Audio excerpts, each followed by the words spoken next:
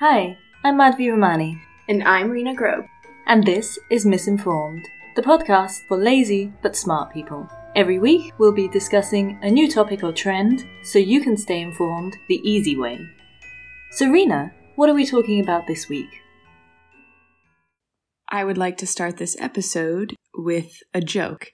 This is actually a joke that I learned in elementary school when we were learning about dinosaurs. And then, while I was researching for this episode, I actually learned something shocking about this joke. Mainly that it's not true. But I will tell you the joke. Why can't you hear a pterodactyl going to the bathroom? I don't know. Why can't you hear a pterodactyl going to the bathroom? Because the P is silent. You know how pterodactyl has a P before the T? Anyway, while I was researching for this episode, I found out that pterodactyls are not dinosaurs. They have a common ancestor with dinosaurs, but they're not dinosaurs. They're not birds either, because their wings are different, but pterodactyls are not dinosaurs. And my elementary school mind has just been blown because we learned that pterodactyls are dinosaurs, and I thought of pterodactyls as my favorite dinosaurs, and we used to sing this dinosaur pterodactyl song. Basically, while researching for this episode, I learned that my entire childhood was a lie. Yeah, so I think pterodactyls are from the Triassic period, which is just before the Jurassic period. So the Jurassic period is when dinosaurs basically ruled the earth. But pterodactyls first appeared during the Triassic period, and the Triassic period is super interesting. It was, according to paleontologists who work on a whole different notion of time, it was only 52 million years long, this period. And there was the Great Dying before, so one mass extinction. And then afterwards, there was the Triassic extinction. So it was this period between two extinctions. So, 3/4 of all of the world's species were basically wiped out during an extinction. People say that actually we're in the 6th mass extinction right now in this very period. There's a book written about it. But anyway, so what happens after a mass extinction is a bunch of species sort of come up, and because there's no competition, loads and loads of weird species come up because there's a lot of space. And then when there's competition, they can start narrowing down the species. But like a whole load of truly diverse creatures appear. And what kind of confused scientists when they looked at a lot of the species from this period, which was about, I guess, more than 200 million years ago. There were these species like, for example, Drepannosaurs, which kind of looked very much like a chameleon nowadays, but it had kind of a beak.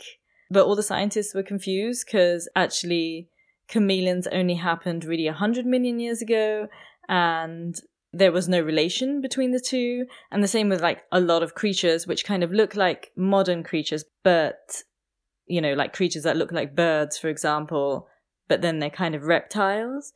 And yeah, they have like sort of no relation to these modern creatures. They just look like them because life just keeps on using these same sort of body plans to make stuff. So things look superficially like a creature today, but they all died out. Not all of them, but a lot of them died out.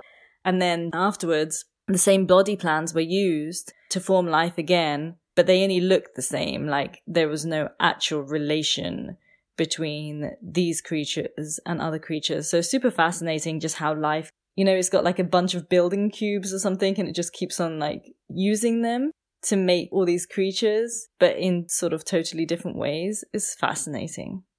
I love this idea that humanity thinks that we're so special, and at the end of the day, we're just repeated blueprints of what happened before. I was watching this video where Dr. Hans Suess, who is a German-born paleontologist who is now curator of vertebrate paleontology of the National Museum of Natural History at the Smithsonian. And he's talking about how back in the day in Italy, there used to be giant hedgehogs that roamed around. And we also used to have tiny elephants that were so small that you could keep them as pets, and how nature adapts to the needs and how certain animals dies and certain animals come and all this stuff. He's super funny. He's also the one who broke the news to me that pterodactyls aren't dinosaurs. I'm very hung up on this because it was a big part of my childhood. But also what I love about everything that you just said is I got really hung up on very different details. So like the history of dinosaurs didn't interest me that much. But for example, I was like, how do we know what color dinosaurs are? What do they look like? What sounds do they make? All of these superficial details about them. And he actually answered a lot of these questions in this video. And my favorite thing that he said was that, oh yeah, they could have been really colorful with feathers, and then they looked like many of the birds that are alive today. And it reminded me of how we have this like construct in our head of what dinosaurs look like. Okay, I have so much to say about this too, because the latest research, which is kind of why we're discussing this, because there was a kind of groundbreaking paper in paleontology that basically just said about how dinosaurs in all of our drawings and modern culture have kind of been typecast because they've always been seen as, you know, like in Jurassic Park and stuff, as wandering around in these super tropical environments. But they did this recent study because it's always been a kind of mystery as to why after the Triassic period there was this mass sort of extinction, and how the dinosaurs came to rule the world and become the dominant species. And what a guy called Paul Olsen came up with now, he was the lead author on a study along with a bunch of other people at the Lamont Doherty Earth Observatory at Columbia University. They did this dig in China and they came up with the theory that dinosaurs were fundamentally cold-adapted animals. So they had loads of feathers on them, and they had previously occupied high altitudes or peaks, or maybe in the north, like, you know, the North Poles, where actually at that time it was not frozen. There were forests there, but at certain points it would go below zero. And then with all these volcanic eruptions that happened that they think caused the Triassic extinction, there was a lot of volcanic cloud basically released into the air, and it blocked the sunlight, and it gave these years of polar kind of winters caused by the volcanoes and the volcanic ash. And that's why a lot of creatures died and dinosaurs were able to survive. And a lot of them, like you said, they're like birds, and birds are warm-blooded. So, yeah, they were mostly a minority group living in the high altitudes, but then afterwards they were just able to sort of fill the earth. And yeah, the colors, because birds can see colors and birds have really colorful plumes and stuff. So there's no reason why dinosaurs shouldn't be colorful. So everything we saw, like as kids, everything I saw as a child, maybe it's changed now, you know, were these kind of brown dinosaurs in hot climates. They could actually look quite different. Yes, so the first known discovery of a dinosaur bone was actually in England. It was Robert Plot, who lived from 1640 to 1696. He was a naturalist and the first professor of chemistry at the University of Oxford. And he was the one who discovered the first bone. So this idea that, you know, like dinosaurs lived somewhere tropical or warm climates, all these lies basically that Hollywood sells us are incorrect. And actually, just because I'm going to bring up pterodactyls once more, the majority of pterodactyl bones were found in Bavaria, which is the least tropical place ever. So, but again, it doesn't matter because pterodactyls aren't dinosaurs. Anyway, going back to this Dr. Hans Suess interview that I was watching, one of the things that he says in this interview is, well, things like Jurassic Park are entertainment. They're not science, because he's basically talking about how T-Rex is actually... I haven't seen Jurassic Park, but from what I've gathered, one of the major plot lines in Jurassic Park is that the T-Rex can't see and can't smell, so you just can't move. You have to stay super still. And he points out how actually this isn't true. They have very good sense of smell. So in reality, the T-Rex would have smelt the humans immediately and eaten them up. By the way, T-Rexes eat everything. They would have eaten you whole. We can tell that from remains found that T-Rexes would eat you, not you, obviously because humans weren't alive back then, but they would eat their prey with the bones, everything intact. Like they wouldn't pick off the meat, they just go for the full thing. But anyway, his point was, yes, things like Jurassic Park are entertainment. They're not science because they're not factually correct and they perpetuate a lot of misconceptions. But then I was thinking while listening to this, I'm like, but isn't that the problem? Because everything I learned about dinosaurs in elementary school, I mean, clearly it was wrong, but I don't remember much of that. And all of my like preconceived notions of what dinosaurs are come from things like Jurassic Park. So isn't having kind of accurate representations of dinosaurs in movies really important? I mean, I'm not saying that, entertainment can't be entertainment, but surely like media is so strong and we remember things we've seen on television and movies more than things that we've learned in school. So surely the entertainment industry has a certain responsibility to not perpetuate lies. Also interesting, he says that dinosaurs probably didn't make noises in the way that we think they do, the way that Jurassic Park has led us to believe, because we have no evidence of the sounds that they made, but based on scientific assumptions made on existing animals that are related to dinosaurs, they think the most they would have huffed and grunted. Did you know that the T-Rex is most closely related to the chicken and the ostrich today? I think it's important to remember a couple of things because, like, when we talk about this kind of stuff, we're talking about like hundreds of millions of years. So, like, when you say Bavaria and the UK, like, it wasn't Bavaria in the UK, it was all one continent. And also the climate was completely different. Like, it was completely unimaginably sort of different. So I don't know what, like, now when you just said like, oh, these birds flying around Bavaria, I'm actually thinking about like Bavaria, but it was totally a different landscape, which is mind-blowing. About Jurassic Park, I mean, I think, yeah, they do have a certain responsibility, but they only knew the stuff about the feathers actually very recently and all of this kind of stuff and the colours and all of this. And science itself keeps on changing its mind and discovering new stuff. And the other thing to remember is also like paleontology is a very young science.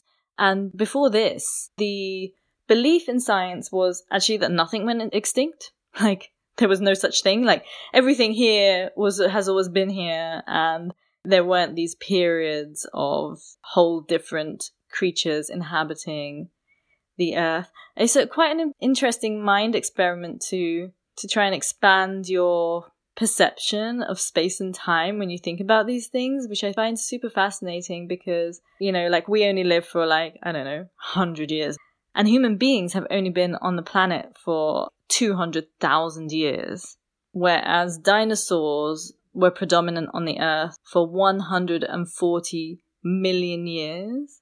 So it's a kind of exercise in sort of seeing a really, really, really big picture. And at some point, like, it's kind of calming too, because if we are in the sixth mass extinction, I'm not saying we should be complacent about it.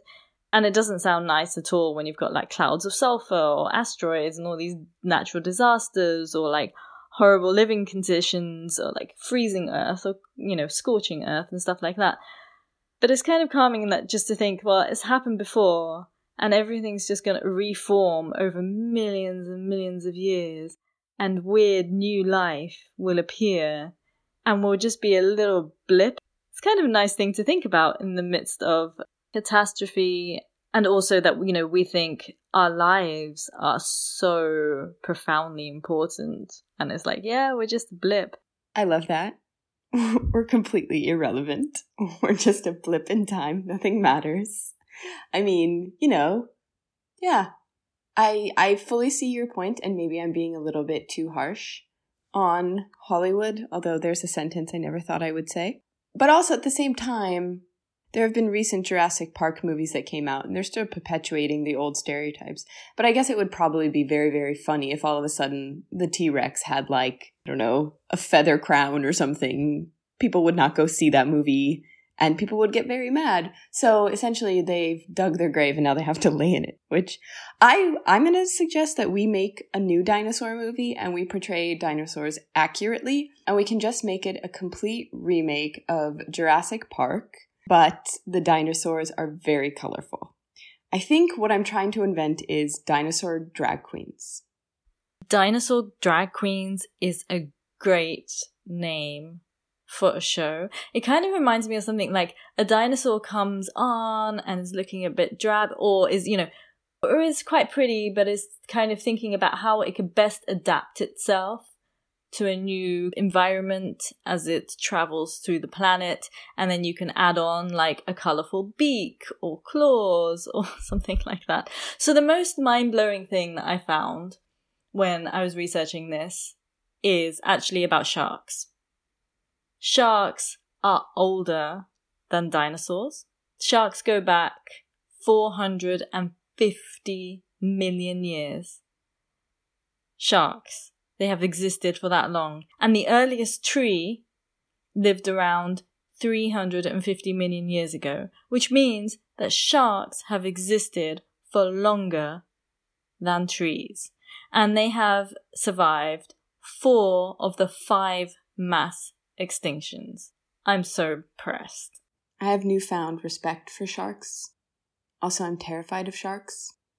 I think if there's anything that anyone takes away from this episode, it should definitely be that we've invented a new TV show in which dinosaurs get makeovers. Pterodactyls are not dinosaurs. Birds are dinosaurs. Dinosaurs are very, very colorful and had feathers. I also like this idea of if we're in a new age of like extinction, the idea that in the next wave, maybe, instead of giant hedgehogs, maybe we would have something like tiny giraffes. That's a pretty great idea. I wonder if their tongues would still be as gross if they were very small. Giraffes have very gross tongues, but I think mostly it's their size that makes them kind of gross. So if they were smaller, maybe giraffe tongues wouldn't be so gross. You look very, very disturbed and confused. Sorry, can you explain what exactly is gross about a giraffe's tongue? I would like a proper description and a justification for this accusation against giraffes. A giraffe's tongue looks like either a weirdly large dead slug or some sort of Laffy Taffy plastic disgustingness. It's massive. They can like pick their nose with it. It's this like icky, slimy looking texture. It's bluish. It's so gross, and it just kind of wiggles about like some sort of a dying fish in their mouth. If Mother Nature needs to figure anything out, it needs to figure out giraffe's tongue. I'm sure that there's some evolutionary reason for it, and I'm sure that it serves some purpose, and that the giraffe has this disgusting tongue for some super valid reason. But I, for one, will not stand for it. It looks like a little bit like a snake coming out of the mouth, but I actually love that the giraffe can pick its nose with its tongue. And I think that's a really valid evolutionary reason for that to exist. And I think after we all die out, all creatures should have tongues they can pick their nose with, clean their ears out with, and lick their eyeballs with. I'm all for it. So I think we've said everything that needs to be said on this matter. And here are our 3 things you can do this week to be a better person. Number 1, nature and life on Earth is fascinating and weird and disgusting. And if you're feeling a bit caught up in everything that's happening in the human world, there's nothing better than to just look at weird and wonderful creatures and dinosaurs. Thing 2, support your local museum. In Berlin, it's the Naturkunde Museum, and go explore their exhibitions about dinosaurs. And remember, COVID isn't over, so maintain a social distance. And thing 3, one of the most fascinating things I learned from researching this episode is that a lot of rocks and minerals that we get on this planet would actually not be possible and do not exist on other planets that don't have any life without animals, because we produce oxygen, which is like fundamental in geology and stuff like that. So it just shows how we're all just so closely intertwined with our environment, us and the rocks and minerals and everything around us. And I think that's always a good perspective to have in mind. Thank you for listening. Until next week, goodbye. If you liked this show, please share it with your friends and subscribe wherever you get your podcasts. You can also help us by supporting us on Patreon for as little as €4 a month. Visit patreon.com/misinformed. For links to all our sources and for our personal tips on what to watch and read, subscribe to our weekly newsletter at misinformed.substack.com. You can follow us on Instagram at _miss_informed or email us your feedback, requests, or just to say hi, misinformed.podcast@gmail.com. We would love to hear from you.